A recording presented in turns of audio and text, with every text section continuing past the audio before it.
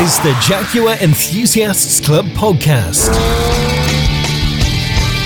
On the podcast this week, we talk to presenter of Channel 4's Grand Designs, Kevin McCloud, about his Jaguars.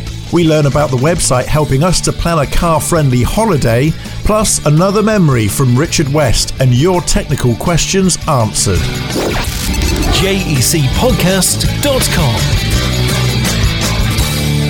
Hello, welcome along to the Jaguar Enthusiast Club podcast. Hope you're keeping safe and well on the week that we learned that the year 2020 would not have the Goodwood revival happening within it. Amazing. Just another reminder of the unprecedented times that we're in at the moment. Of course, you can keep up to date with all of the information on events that you need via our website at jec.org.uk. But I know some of you have been getting out and about in your Jaguars recently, and a special hello to whoever it was who blasted past me on the A43 near Northampton last weekend in a black XK120 with a white roundel on the door. What a beast. It looked amazing, and it was fantastic to see you come crackling past, hear that XK engine running, and also thumbs up for having the roof down in what looked like quite a chilly rainstorm. It was great to see, it really was. And perhaps that's you as well. Perhaps you've been getting your Jaguar out at long last and just using it a little bit, perhaps for those essential journeys. Don't forget to keep in touch with us and tell us all about your car and your stories here on the JEC podcast. You can get in touch with us really easy via jecpodcast.com. Just use the contact form there, or even better, use the voice recorder and we'll put you on the show. Also, don't forget, we're still running the virtual Jaguar Festival at jecpodcast.com, and you can join us on there by uploading a picture to the show field using the form online. You can also watch videos from past summer Jaguar festivals on there, plus news soon of our virtual Concours d'Elegance. There have been a number of entries to this already. I've had a sneaky peek for you, and there are some gorgeous cars entered. So it will open for public voting very soon. Just keep your eye on the Friday Spotlight emails for the announcement of when you can start to cast your vote. It's all very exciting. And talking of amazing cars, don't forget you could win a 2014 model 5-litre V8 Jaguar XK. And not only that, it's just £2 a ticket, and all proceeds are going to a really worthy charity, the Haemophilia Society. And charities have really struggled with raising money during COVID-19. So if you can, do please buy as many tickets as you can afford. The car is Italian Racing Red. It's got just 35,000 miles on the clock. You want it. It's the car of your dreams, really. And you can buy your raffle tickets online via the club shop now at jec.org.uk. Only thing I would say is don't try using a credit card. Debit cards only, please. It's the rules. Lottery commission stuff, not us. jec.org.uk. Visit the club shop. Well, next on the Jaguar Enthusiast Club podcast, we're going to talk about holidays and travel and trips abroad and all of those things that we're all dreaming about at the moment but actually can't quite do. I thought it'd be nice just to sit back and plan for the future, for when lockdowns are lifted and we can all travel and move freely once again and take our Jaguars on fantastic journeys. And one of the things that, if you're a Jaguar fan, you'll be well aware of is that when you're planning your holidays, your trips abroad, or even in this country, it's really important to make sure that the venue that you're staying at, the accommodation that you have, is somewhere suitable to leave your pride and joy. Now, one company has the solution for this. They're called Petrolheads Welcome. They're the Jaguar Enthusiast Club partners. And I've got Andrew from Petrolheads Welcome on the podcast now. Hiya, how you doing? Hi Wayne, I'm doing splendidly, thank you, albeit a bit more hirsute than usual. Indeed. Explain to us firstly then how Petrolheads Welcome works, what the premise was behind it for you when you started it, and how we sign up, how we use it, how it all works. Yeah, sure. Well, we, like you and presumably like lots of other people, are petrolheads ourselves. We like to use that. I say we, there's 5 of us involved, 2 married couples and one other, and the one other is a techie. And we like to go on holiday, and just as a group of 4, or just on our own or whatever. And we plan holidays, driving around the UK and around Europe and stuff, and dropping on museums and car meets, that kind of thing. But if you've ever planned a tour or even just an overnighter somewhere, you go on websites of hotels and stuff, and they rarely tell you anything about their car park. So, we don't, in fact, one of us has done exactly this, booked a hotel on bookings.com or something and, turned up in a car and found that the angle of the car park entrance was so steep that the car couldn't get down there without grounding. And you've seen, the efforts of Top Gear guys to stick blocks of wood underneath cars. Well, one of us has had to do exactly that. So we planned a European tour a couple of years back, and it was a 10-country, 2-week blast through Europe. We took in the Mille Miglia and the Ferrari factory, the Ducati factory, and loads of other stuff, Mercedes-Benz and Porsche Museum, and it took us a full day to organise all the places we want to stay, because we'd go on bookings.com, we'd look at what hotels were in our price range, and then we'd go on Google Earth to have a look at, did it have our car park that we could see? And if we couldn't, we'd move down the next hotel and keep doing that till eventually we found something we liked the look of. And we thought, blimey, this is taking a ridiculous amount of time. Why does nobody ever tell you what car parks are like and so on? So, and then we thought, well, having done this, we should share this information with our car club friends. And then we thought, hang on a minute. Everybody who drives a car, whether it's old, new, classic, low, fast, whatever. If you love your car, then you want to take it places that it's going to be, suitable. I always start from the premise that if my car's happy, then I'm happy. So and then we thought, well, if we share this information, let's stick it on a website, and that's where petrolheadswelcome.com was born, so that people can go and have a look and not only see the places we've been to, but you can join it for free and you can use it for free, and you can recommend places that you've been to, and then we'll add them to the site, and then you can go and rate them and so on, and all that kind of stuff. But what we don't do is ask people to rate, the food and the bedroom and all that kind of thing, because TripAdvisor will do that. We just want to know, how good is the car park? So if my car's happy, I'm happy. You've built kind of a community around Petrolheads Welcome, and it's something that people can join and share their own experiences and add their own places that maybe not listed yet and contribute to it and grow it as part of a community contributing to it of people that have had experiences around the country. That's a really nice way of approaching it. Exactly. We've got I mentioned hotels, we've got B&Bs, we've got, gîtes in France and self-catering accommodation, but we've also got loads of museums and car meets and stuff on there, and sort of, in fact, we loaded one only this week, a car museum up north somewhere that I'd never heard of, and a local B&B said, we want to be on your site, please, thank you very much. And then he said, do you know, there's a little car museum, it's called the Morgan Museum, and it's some guy that owns a few, the really old three-wheeler Morgans and loads of other memorabilia, and it's a little private museum. Well, we've no idea that was on there, so it's now on our site, and and then those guys are engaged with us, which is great. So next time we're in that area, we'll drop in and have a look and break the journey up, and that's what enjoying our cars is all about, isn't it? Absolutely, and I suppose it's a really good thing for hoteliers and for venues and for people who are packaging up holidays, because it enables them to reach this audience, and they're able to then talk about the fact that they've got something quite unique, and that is it's welcoming for petrolheads and good place for your car. Are you starting to attract more people from the tourism industry in who want to use that as a differentiating factor in their market? Yeah, you're right, we are, because we didn't realise until we got this thing going, really, that most of, from what I can tell, most of the sort of hotelier tourism industry, they don't target petrolheads. I mean, we're obviously familiar with the guys who run car tours, and they have their networks of hotels, and that's quite a well-established business. But your average B&B and small hotel around the country, they generally target holidaymakers. They don't target petrolheads. So in many cases, people like us are a new audience for them. And of course, you think about your average classic car owner, they're generally a little bit older, they've probably got no children, they may well be retired, and they've got, a bit of spare time. So they can drop in and have a 2 or 3 night break midweek, outside of school holidays, which is exactly the kind of people that these venues want to attract. So it's quite symbiotic in that way. But we didn't really realise that. We just wanted to make sure that car owners knew how to find places that are either at least suitable for their car, or in some cases are run by petrol heads, which is, that's brilliant, isn't it? When you turn up somewhere and you've actually got a petrol head running the hotel and comes out, greets you with a hose pipe and a rag, and that's exactly what we want.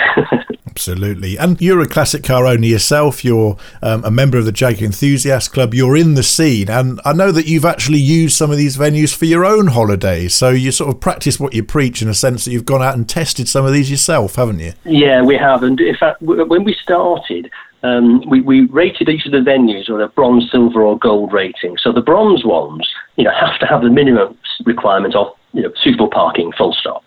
But the gold ones, these are the ones that are run by petrol heads themselves. And when we started it, we said, okay, it has to be somewhere that one of the 5 of us, have visited. Because now the site's got so many venues on there, we can't really live up to that standard. So what we said is the gold ones now are run by petrol heads, and either we've been there ourselves or they've been recommended by petrol heads that we trust. So, for example, if you recommend somewhere to us, well, we know you wouldn't recommend it without knowing, rating it on the same basis as we do. And then the silver ones, if you like, in between, they're ones that are engaged with us. So quite a lot of times the proprietors who run the bronze venues don't necessarily engage with us other than they've got the requirements for decent parking. The gold guys are petrol heads and are full on. And then the middle ground, if you like, they're not particularly petrol heads, but they like what we're doing and they interact with us and all that kind of stuff. So, it's a slightly warmer welcome than bronze, if that makes sense. And perhaps an example would be, we've got quite a few large hotels, not necessarily expensive ones, but large hotels, particularly if you go out towards, Le Mans and places like that, where, your average receptionist doesn't know one car from another, but they've got a great car park. As opposed to somewhere like, the Fat Lamb up in Cumbria, where, Paul Bonsall there, who runs that place, he's a massive petrol head. He has car clubs visiting left, right and centre. He drives for Sporting Bears, the charity and so on. That's the kind of place where you're going to get a top dollar welcome because of the car you've turned up in as much as anything else. It's amazing to see some of the packages that these are offering now, because it's gone more than just having a really nice secure car park in a hotel. Some of these are actually offering like driving routes on cue cards that you can pick up from reception, and tours of local points of interest for those interested in cars. They've really embraced the whole experience of, once you get there, stuff to do with the car as well, some of them, haven't they? There's a great example of that. If you go on to petrolheadswelcome.com and look up Bond's routes, I'm pronouncing that very anglicised rather. Bond's routes. They're English people. They set up a gîte in the Dordogne in France, and they're petrol heads themselves. And they were fed up of going to gîtes on holiday, and where it's grandma's old furniture, and you have to take your own towels and all that. So they built their gîte up in a sort of boutique hotel style, quality fittings and so on. But not only are they attracting petrol-head clients, but they're doing exactly what you've said. They've drawn route maps for the local area. So if you want a half-day run, a full-day run, a 20-minute jaunt out, they've highlighted how good the roads are. They've created little either so A4 sheets for navigator to use, or you can even download them onto your phone and stick them on your sat nav. So I think you're absolutely right. Embracing it is exactly the word. So that's one particularly good example. And of course, when they said to us, "Oh, we'd like to be on your site. This is what we do." Blah blah blah. We thought, "Oh, this looks rather nice. Let's go." So we did. So I think they're on our site in March or April, and come October, we've driven down there and had a look at them firsthand. And I'm yet to test that out for myself. That's a destination I need to go to and to try out. Maybe we'll do a podcast with them from the actual venue when we're all allowed out. Absolutely, and you'd be very welcome, as I'm sure you realise. The travel industry is about to change, probably beyond all recognition for the future, Andrew. I wonder whether you have any thoughts on how that's going to change. It was going to change beforehand, of course. We had all the restrictions and changes in movements that were going to be brought to us by Brexit, and that's been kind of blown out the water by further restrictions that COVID-19 is going to impose upon us. I guess certainly we'll see more staycations and more people holidaying in the UK, but what other changes do you think we'll see over the next year or two? I think you've probably nailed it there, actually. Interestingly, I see the word staycation now being used for staying in the UK, whereas I thought staycation was staying at home. But anyway, there you go. But I think you're right. My suspicions are that when this sort of lockdown business eases off somewhat, then smaller venues like B&Bs, and particularly self-catering accommodations, where they've got a sort of an annex building or something, they'll be, I think, much quicker to respond than your big palatial hotel with a turnstile and lifts and all that kind of stuff. Because in terms of social distancing, of course, you could drive out there, park outside the front door of your little, annexed B&B or self-catering thing, go in with your own key, spend a week in there, never see anybody else. Somebody can come and clean it after you've gone and maybe leave it empty for a week. I don't know how it might work. And then the next lot can come in. Whereas I think the big hotels with the turnstiles and the lifts, trying to keep two meters apart and so on, and trying not to get too close to people in the bar. But I think that to me, I think is going to be, people are going to feel more comfortable going to small venues with just themselves or another couple in another car, perhaps than the bigger tours. I hope that's not the case. I don't know if you saw, there was something I think it was in the paper today, and it might be a Japanese bar or something. They've put a giant teddy or a giant panda at every other chair in their restaurant.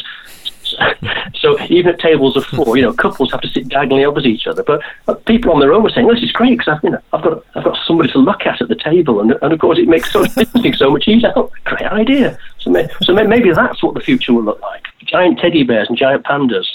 We'll need some giant Jaguars to put in all of the seats at the Summer Jaguar Festival. I think that's what we're going to need. That's a great idea. Maybe we should have sort of giant, blow-up racing drivers or something. Stick them in the passenger seat and sit them in the restaurant seat next to us when we get there. If we go to petrolheadswelcome.com, that's the website that we're talking about right now. And of course, you're a partner with the Jaguar Enthusiast Club. When you arrive at petrolheadswelcome.com, what's the first thing we should do? Well, I think you'd probably sign up. It's free. It's free to use, and it's free to join. Because once you've joined, it means you can then go and rate and comment on any of the venues on there. And I must add, we've had great support from the Jaguar Enthusiast Club and from Jaguar members. And in fact, one springs to mind immediately, which is a B&B called Petrolhead Pit Stop. And that's run by some JEC people that we met at Blenheim. Was that last year or the year before? Gosh, time's flying while we're on lockdown.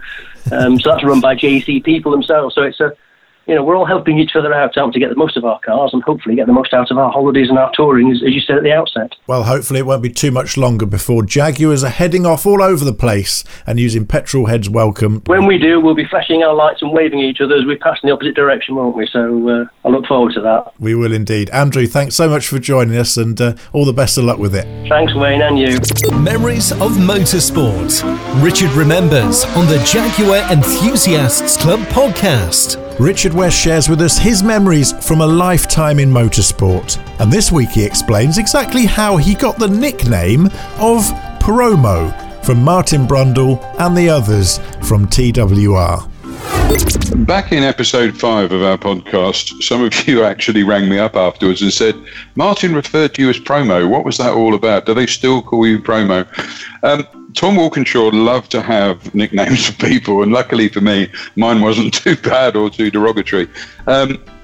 When I talked to Tom back in that late 88 period about joining TWR for 89 onwards, one of the things that Tom felt that was lacking in the Silk Cut Jaguar and Castrol Jaguar programs was sufficient promotional work in order to bring the awareness of the team and its sponsors into the public domain. And within a matter of days of joining him in 89, he came into the office one day down at the estate at Kidlington and said, come on, Promo, let's go out and have a bit of lunch, we need to talk stuff through. And I said, what's the Promo thing? He said, you're running promotions, so from now on, he said, you're known as Promo. And it's a name that stuck. I mean, people within that TWR era, the politer ones anyway, have always called me Promo. Martin's always done the same thing. I wished him a happy birthday on the 1st of June, and he said, thanks a lot, Promo. And the promotional requirement is very different to that of a commercial director with a team, because heading up not just the racing programs for TWR Jaguar, but also at that time, Tom had a very successful chain of Jaguar dealerships, also BMW. He was heavily involved in the motor industry in all areas and all fronts. And it was actually my task, along with some very talented people. There was Fiona Miller, who joined us on the PR front, Andy King, who was my number 2, a guy called Gary Timms, who came in as our catering manager for looking after all of the feeding of the teams on the events, and Chris Lees, who ran and maintained our motorhome fleet. And we had a great group of guys and girls there, all under this promotional banner. And the purpose of that promotional wing, under a company that we formed and named Communique, was to actually handle all elements of public relations, press relations, hospitality, sponsor enhancement, and sponsor programs in order to get greater awareness. And of course, even the branding down to how the cars looked and how the teams worked. So that was where the promo side came from with Tom and the others that worked within the team. And it was very successful, as I've talked about briefly in some of the talks I've done around the regions. We completely rebranded the team for late 89, 1990. We put together some amazing promotions. In fact, you talked recently with me about the Jaguar versus Jaguar when we raced the aeroplane against the car. All of those things came under the promotional headline, but that's a very, very different world when you become a commercial director and you're charged with finding money.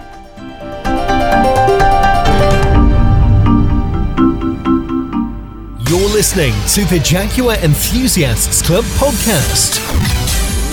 Sharing the passion, sharing the knowledge. All your questions answered with the Jaguar model experts.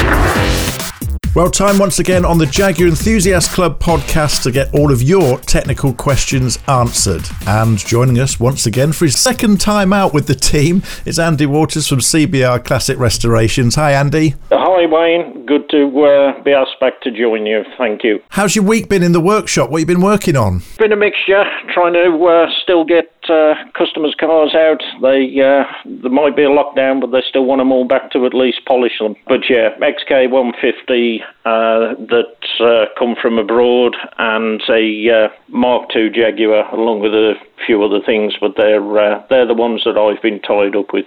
And an XK8 that's come in for a service and a few other alterations. Great to see people are busy getting their Jaguars ready for when we're allowed out a little bit more than we are at the moment. And we've got some of our listeners' questions to answer. And the first question came from Jeffrey Bacon, who did actually leave us a voice message on the voice recorder, which is the best way to get your question onto the podcast, by the way, if you're listening. But unfortunately, it was a bit muffled, Jeffrey. So we've made our best guess at what you were saying, and I think we've got it just about right. Jeffrey was asking about his Jaguar X-Type. It's a 2.2 estate, a 2009 model, and he was saying that every 750 miles the car goes into gearbox fail mode and the car slows down. He stops and starts the engine, and then it clears itself for another 750 odd miles before it comes back again. Tom Robinson from Swallows Independent Jaguar, have you got any ideas? So first things first, I don't think the 750 miles actually has any relevance to the issue. I think that's just coincidental. Now, first of all, we would highly recommend to give the vehicle a scan with either genuine Jaguar Diagnostics or Autologic or something very similar to this. Now, it is very rarely this actual gearbox issue that causes this light. Now, often we see code stored in the ECU with this fault for engine torque signal, which means the gearbox isn't seeing the correct amount of torque expected from the engine, which is why you get the gearbox fault before you get any engine management lights. Now, 99% of the time, it's either actually the EGR valve or turbo actuator sticking.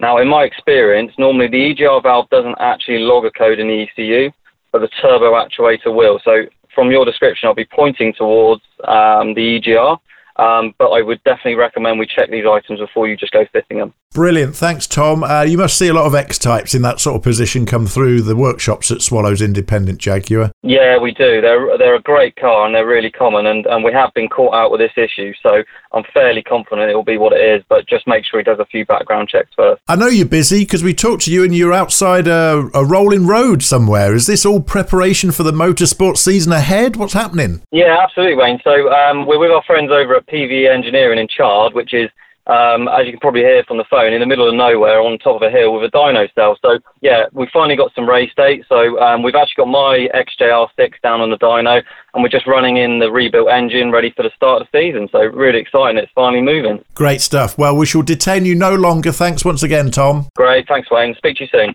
Andy, we've got a question from an R. White. He's got an E-Type Series 1 4.2, and he says both the front and rear brakes are inoperative after a short run of, say, 10 miles or so when the engine is hot. There's no resistance as if there's air in the system, and if he pumps the brakes, they then recover. The brake fluid's new. There's no visible leaks from the system and no fluid loss. Since both the rear and front brakes fail together, is there an issue with the brake master cylinder, or have you got any other ideas? Right, the very interesting one. The first thing I'd say is obviously we haven't got the information as to if this is a newly built restoration or if he's had the car for some time and this issue's just started. It does state that it's got new brake fluid. I would like to have known if it's a new resto, has he put silicon fluid in it? Obviously, we haven't got that information, so we're going to have to presume it's normal .4 and see if we can go from there. The, again, issue of is it a new resto? Has the brake pipe been fed the right route to the reaction cylinder from the master cylinder? The fact he's saying it's when the engine's got hot. Could it be that it's got some sort of nice stainless exhaust manifolds and downpipes on it that are transferring the heat from them to the brake pipe and sort of boiling the fluid in those areas? Throwing those sort of ideas across, if that's not something that's an issue, and we'll presume the brake pipe's laid the proper route, the master cylinder for the E-type feeds the reaction cylinder, and that first movement on the reaction cylinder is where the pressure's created that allows it then to start applying the cylinder to push for the rear brakes. Based on he's losing his rears, the pressure is definitely lost between that master cylinder and his reaction cylinder on the first sections of those. So his potential is that a seal has turned or letting go on either of those two items. It would be hard to establish which one at this point. The fact he's not losing fluid tells us it's the second seal on the shaft that's letting it past, but he's not telling us if he's having to re-bleed them when he gets back home to overcome it, or if when everything's cooled down, is it then regaining its brake pedal normally. So there's a few sort of anomalies that we haven't got the answers for there, but presuming all the other little bits are correct, it has got to be either the master cylinder or the first stage of the reaction cylinder that's gone. And what would you think would cause that? Is it just sheer wear and age in seals, or could he have used the wrong fluid, or what do you think? What's your best guess? Best guess, potential is he's got silicon fluid in there, and the seals just do not like it in the material they're made of. They do not like it on these old cars. Okay, well, hopefully, Mr. R. White, thank you for sending in your question. That's given you a few clues as to where to look next and how to narrow down that problem. Next is, amazingly, another Mark 8 question, and rare car these days, but we've had two questions on two podcasts. This one from MGB Chris, as he's calling himself on the Jaguar Enthusiast Club Instagram page, and he asks, Andy, what shape should the heater control rod be on a Jaguar Mark 8? Right, the heater control rod should basically be straight with a ball effect on both ends, with sort of a couple of ears on it, stroke a pin through the middle, whichever way you want to describe it or look at it. And it sort of becomes a sort of knee joint in the way it moves around in operation. But the rod itself should be straight. I'm afraid I haven't got an exact length of what it should be. That's one dimension that eludes me. But straight is the answer for that one. Presumably he's asking this question because there are several out there that he could buy by mistake. Is that right? The item should be available, but I'm working on that potentially he's not got it. He's putting a car back together. He hasn't got it, and he's looking at the fact that the line of sight, shall we say, is out of line to the other one, and that's why it's got the ball effect each end, so that it can do this manoeuvre when he's turning the heater knob. It's the ball effect that allows it to move to control it at these two different levels. Okay, great stuff. Well, thank you again for all of your questions. Keep them coming in. jecpodcast.com is the place to go. You can use the contact form on the website there. Or, of course, even better, because we like to hear from you on the podcast, leave us a voice message using the voice recorder on there, and we'll put your questions to our panel of technical Jaguar experts, Andy Waters, Tom Robinson and David Marks. Thank you to all three of you for your input this week, and thanks, Andy. What are you working on for the rest of today? Thank you. Well, I'm carrying on with the Mark II that we're pushing to try and get out the door, and the customer will be glad to hear that. Andy, have a great weekend, and thanks once again. And yourself, sir. You're listening to the Jaguar Enthusiasts Club podcast. Join the Jaguar Enthusiasts Club now at jec.org.uk. This week on the Jaguar Enthusiast Club podcast, we're joined by a Jaguar fan who is a household name, having spent more than 2 decades on our television screens presenting Grand Designs on Channel 4. It's Kevin McCloud, of course. Kevin, welcome along. Thank you. Yes, it's more than 2 decades. It's actually started in 1997, so we're almost kind of, but before we know it, it'll be 25 years, yeah. Did you ever imagine that show would be with us for so long when you started all those years ago? Not in the least, because most people in television have careers that last 6 months, and then your contract expires and that's it. And do you know what? And I still make programs. I did a thing called Rough Guide to the Future. I'm currently just planning a sort of classic car idea.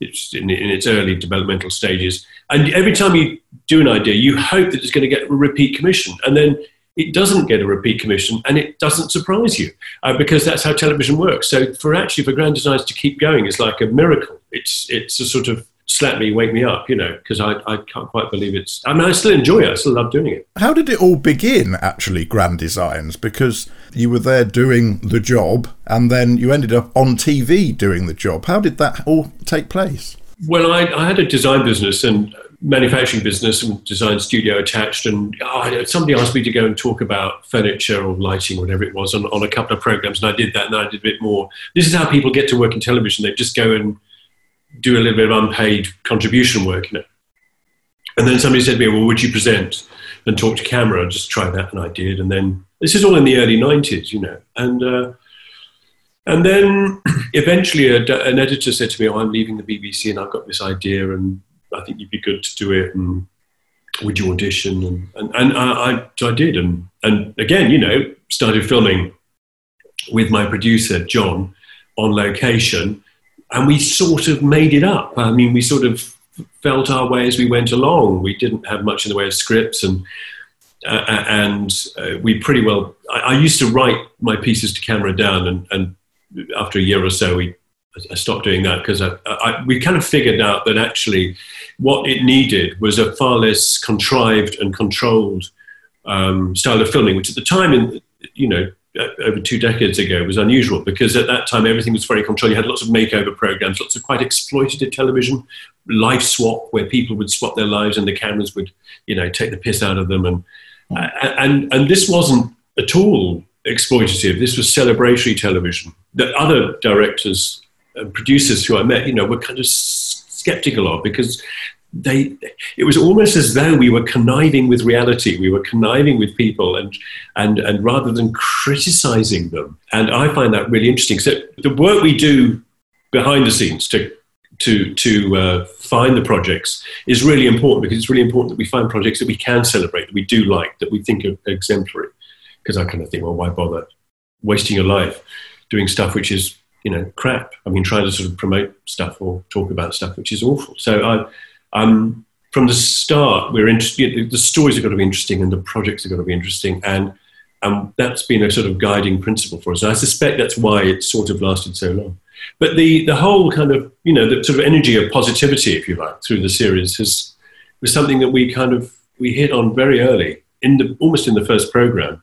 Television's changed alongside render science. I mean, it carries on doing what it does. But, luckily that kind of cynical side to mainstream evening programs has kind of evaporated over the years. So I'm kind of rather pleased about that. I mean, it's not an easy program to make, I imagine, because you have to follow a story over such a long period of time. TV shows now are used to going in, doing a story, quick, get it recorded, edited, bang, straight out. Whereas that takes a long time to build the story. Sometimes a couple of years they're building those houses. How long is this? 6 years. You must feel like you become part of their families when you're presenting certain stories. I've only been invited to one wedding. I think it's more like I'm more like the family solicitor or the family therapist. It's important, I say we celebrate, and of course we're on their side to an extent we are, but really I'm on the viewer's side. And really our job is to interpret and to question and to give them quite a tough time sometimes.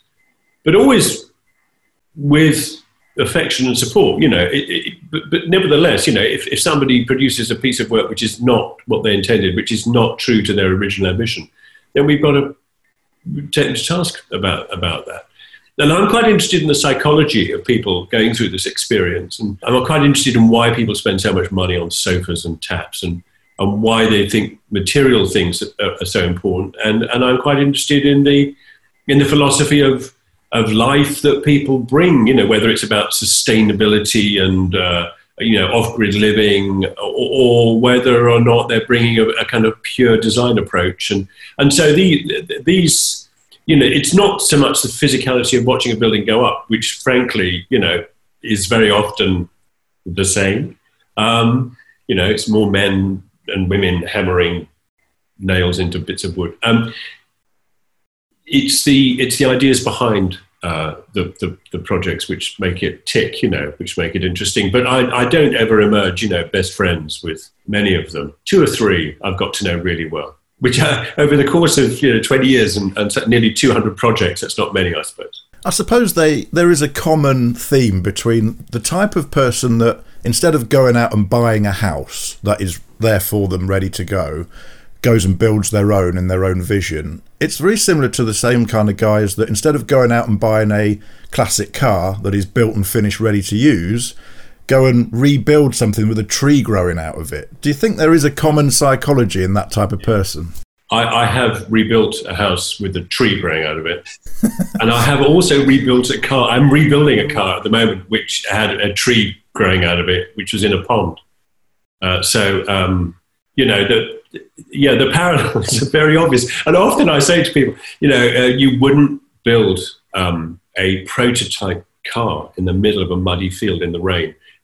So why do that with a house? The parallels are quite interesting between the two. And for me, in a way, I think actually the whole process of repairing and restoring cars is actually I align it much more closely with finding an old building and repairing and restoring an old building rather than new build. And I think that the process is it's compelling, and it's partly about involvement, physicality, and learning skills and trades and so on. It's partly about bringing something to life, and it's partly about story and narrative and the imagination, because that's what's driving us all the time when we buy and fall in love with an old house. It's exactly, in my view, it's exactly the same emotional response as when we fall in love with a beautiful old car.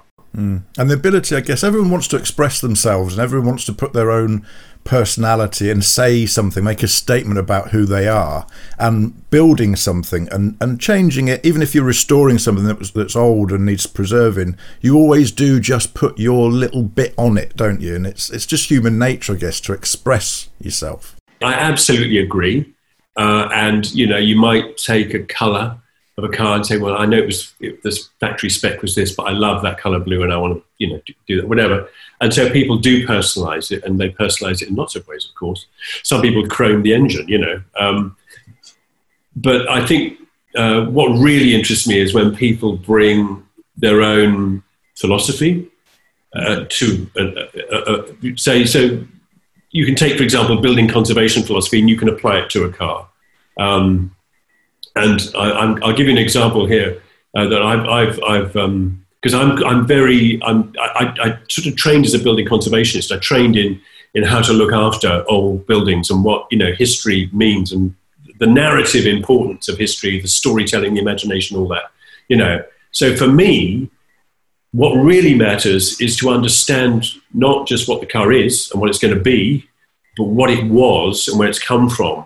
And I just spent 18 months trying to find the original registration of a car in 1931. And I did it in the end with a lot of help from a lot of great people. And it means now I can register the car on that original plate. Now that to me, and it may seem obsessive, and in fact, I've got the plate over in the corner there. The point about it is I found a font which was being used in the 1930s on registration plates, which is, legitimate and correct and DVLA compliant. And the letters are all spaced accordingly. And I kind of, to the extent that I wanted that font on the plate, and there is a company, Tippers, who have made plates in that font. It's called a Gothic font of the time. It's very similar to Gill Sans, but it's not. And but they haven't got it. They haven't got the cast aluminium letters anymore, and I don't think they're getting them in for a while. So I in the end, I went my own route and had the plates made up in Germany, bizarrely. But look, the point being, and this is the trouble about becoming obsessive, is that you end up going down this kind of ridiculous nerdy wormhole, which I've just done. That's what we do here on the JC podcast. That's our whole format. What am I doing? Talking about typefaces. We're talking about cars, but that's, for me, that's the inevitability of taking, an approach. And before now, I'm very particular about the stuff that sometimes that people don't get right, like carpets. People think, just put a nice wool carpet in there, I'll go down to that trimmers and get them to do whatever, or I'll order something online. And I found, that Italian cars of the early 1960s used a very small company in Italy who are sort of not going anymore, really. And they would make these very thick cornrow carpets, which were very beautiful and put into the cars of the time. And the only way, of course, to reproduce that was to actually have the carpet remade exactly, and I found an amazing Italian guy called Andrea Maielli, he's got a trimming business, but he has carpet weavers and does the whole thing properly. And it's amazing when you kind of find, do you know what I mean? When you find great people who care as much as you do about a detail which perhaps somebody else doesn't take an interest in. I mean, I don't really take an interest in other things. I'm not really bothered about, I don't know, the period correctness of an alternator. Do you know what I mean? That's just, I think it depends on where you focus your energies. And for me, it's not always about mechanical 100% correctness, but that does matter. I think it's often also really, for me, it's about the imagination, about the story. So if the car has a history or a use that, and it bears the marks of that use, if it's been rallied and it's been knocked about a bit, I think it's a shame to knock all the dings out. It's a shame to replace all the chrome, because actually it wears its armor, with all those dents and dings, and it's battle scarred, and it's a proud victor. It's still here, so we should celebrate. We should celebrate, I think, the imperfections as much as the perfections, and we should respect the history and the story as much as putting our own spin on things, Yeah. I think that's classic cars summed up, really. It's very nice to go into a museum and see a classic Jaguar that came out the factory, was never used or driven, and is preserved just as it was built.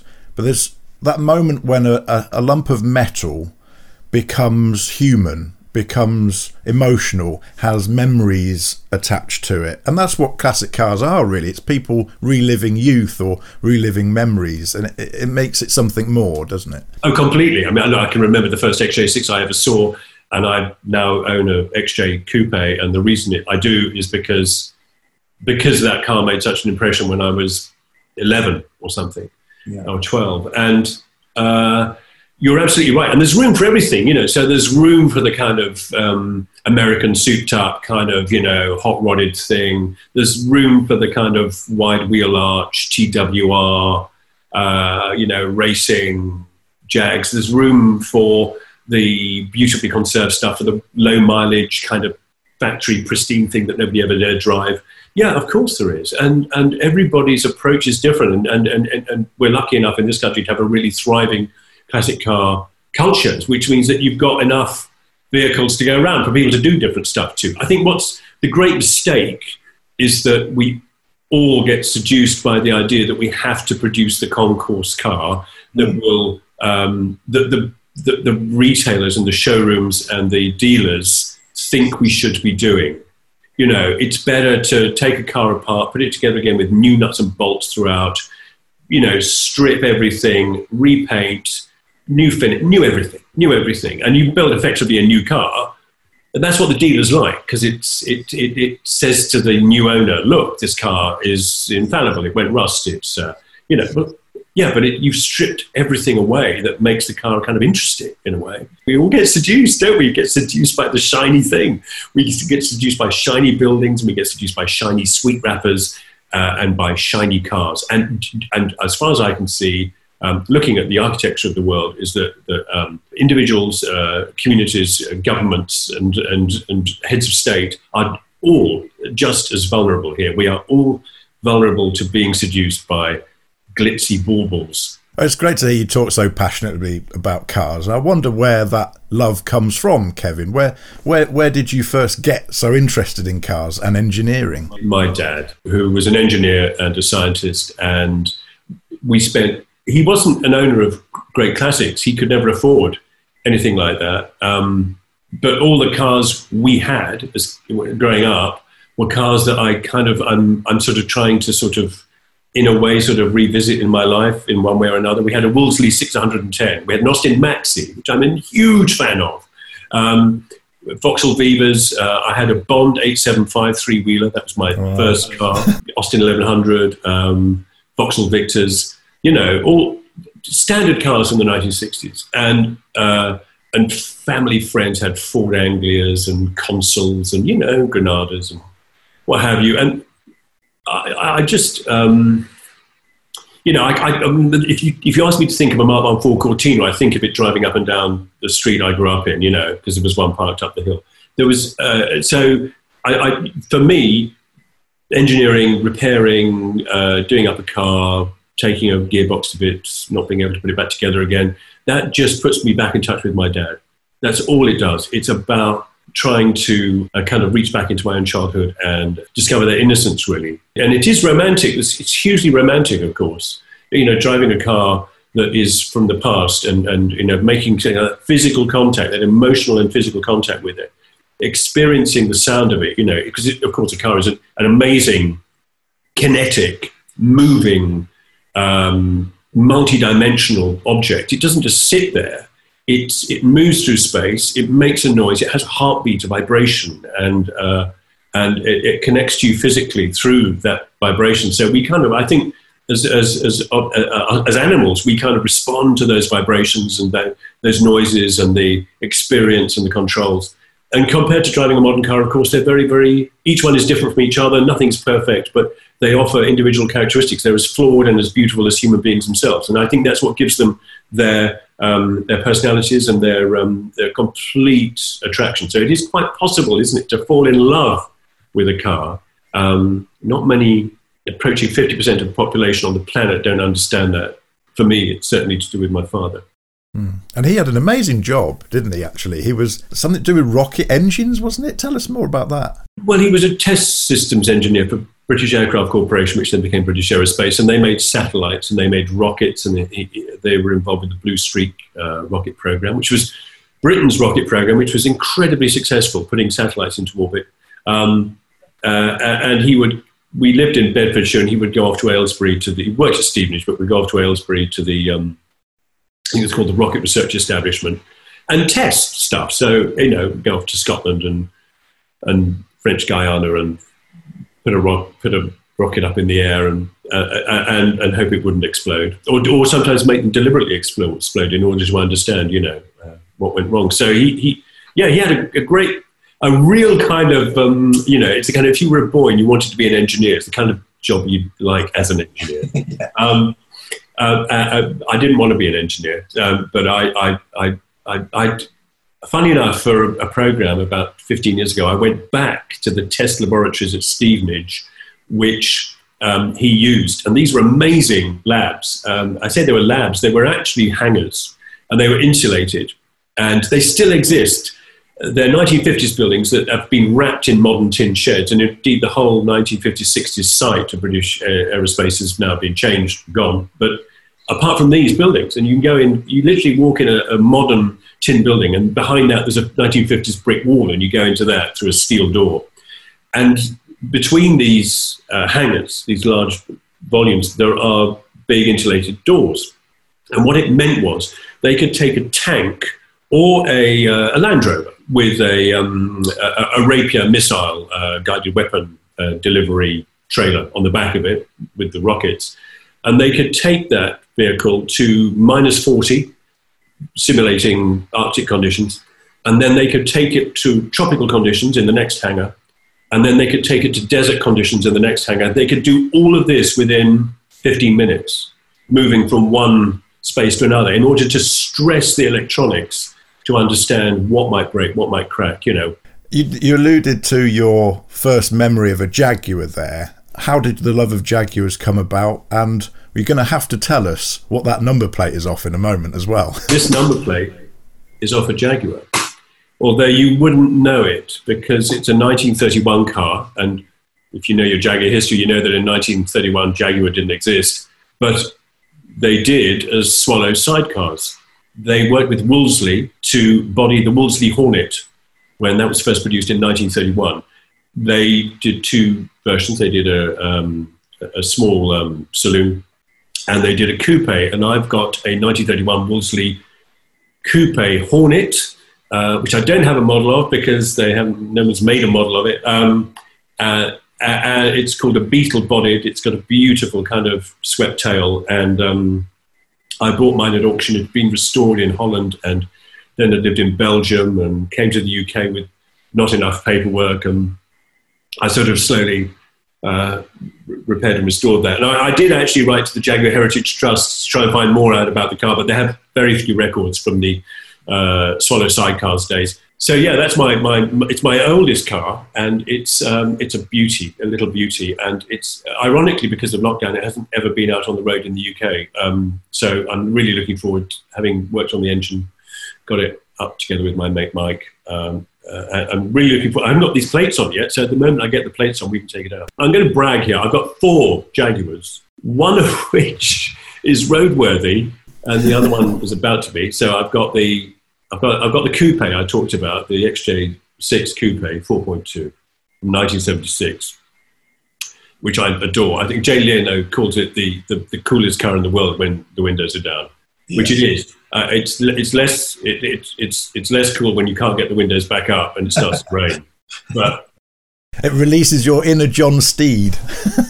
Yeah, exactly. Well, John Steed had the big kind of, he had a version with big flared arches, didn't he? I had a broad speed one later on, that's true. That's right, yeah. And I took it back to Jaguar last summer. I went to see Ian Callum before he left Jag, a couple of weeks before he was retiring. And we parked it up, and Ian came out, and I didn't realise he's got one too. So we had a kind of huge conversation about, and his design team, of course, were all over it. And it's wonderful when you have kind of 20, 30-year-olds, you know, who are working on brand new cars, you know, with very modern technologies, and they're poring over this kind of rust bucket with, you know, slightly damp carpets in the footwell, and you know, and an oily engine underneath the bonnet. So it's kind of, for them, they're making contact with the kind of the DNA of the company, which I think is really powerful. Yeah, that's a great car. I love it, and it's a proper 4-seater, despite the fact it's a 2-door coupe. So yeah, that's been actually all over Europe, that car. It's a tremendously functional car with a massive boot as well. So really, really useful, functional. Yes. I've got 2 E-types. One's a 2+2, which is in pieces, and it's a sort of donor car, really. And I've got an E-type I bought at auction. It's a project for like 3 years' time. I've always loved those cars, and you know, just even hanging on to a pile of corrosion sitting in a garage under with no wheels on it, on bricks. It's even that is kind of still exciting to know that, you know, Iona, an E-Type. On next week's podcast, we'll find out more about the Jaguars that Kevin owns. He and I will get really geeky about automotive design. And also, I approach a slightly difficult question on how he juggles his life with classic cars with his support for green campaigns, with a rather insightful and surprising answer. It's all still to come on the next episode of the Jaguar Enthusiast Club podcast. That's all for this episode of the Jaguar Enthusiast Club podcast. Don't forget to get in touch and send us your questions via jecpodcast.com. Use the voice recorder on there preferably, or of course you can use the contact form as well. You can also join the Jaguar Enthusiast Club really easily online at jecpodcast.com. Just click the Join Us button to ensure that you get the latest copy of Jaguar Enthusiast magazine and access to literally hundreds of pounds worth of member discounts and benefits. Till our next podcast, see ya. This is the Jaguar Enthusiasts Club podcast. Subscribe for new episodes at jecpodcast.com.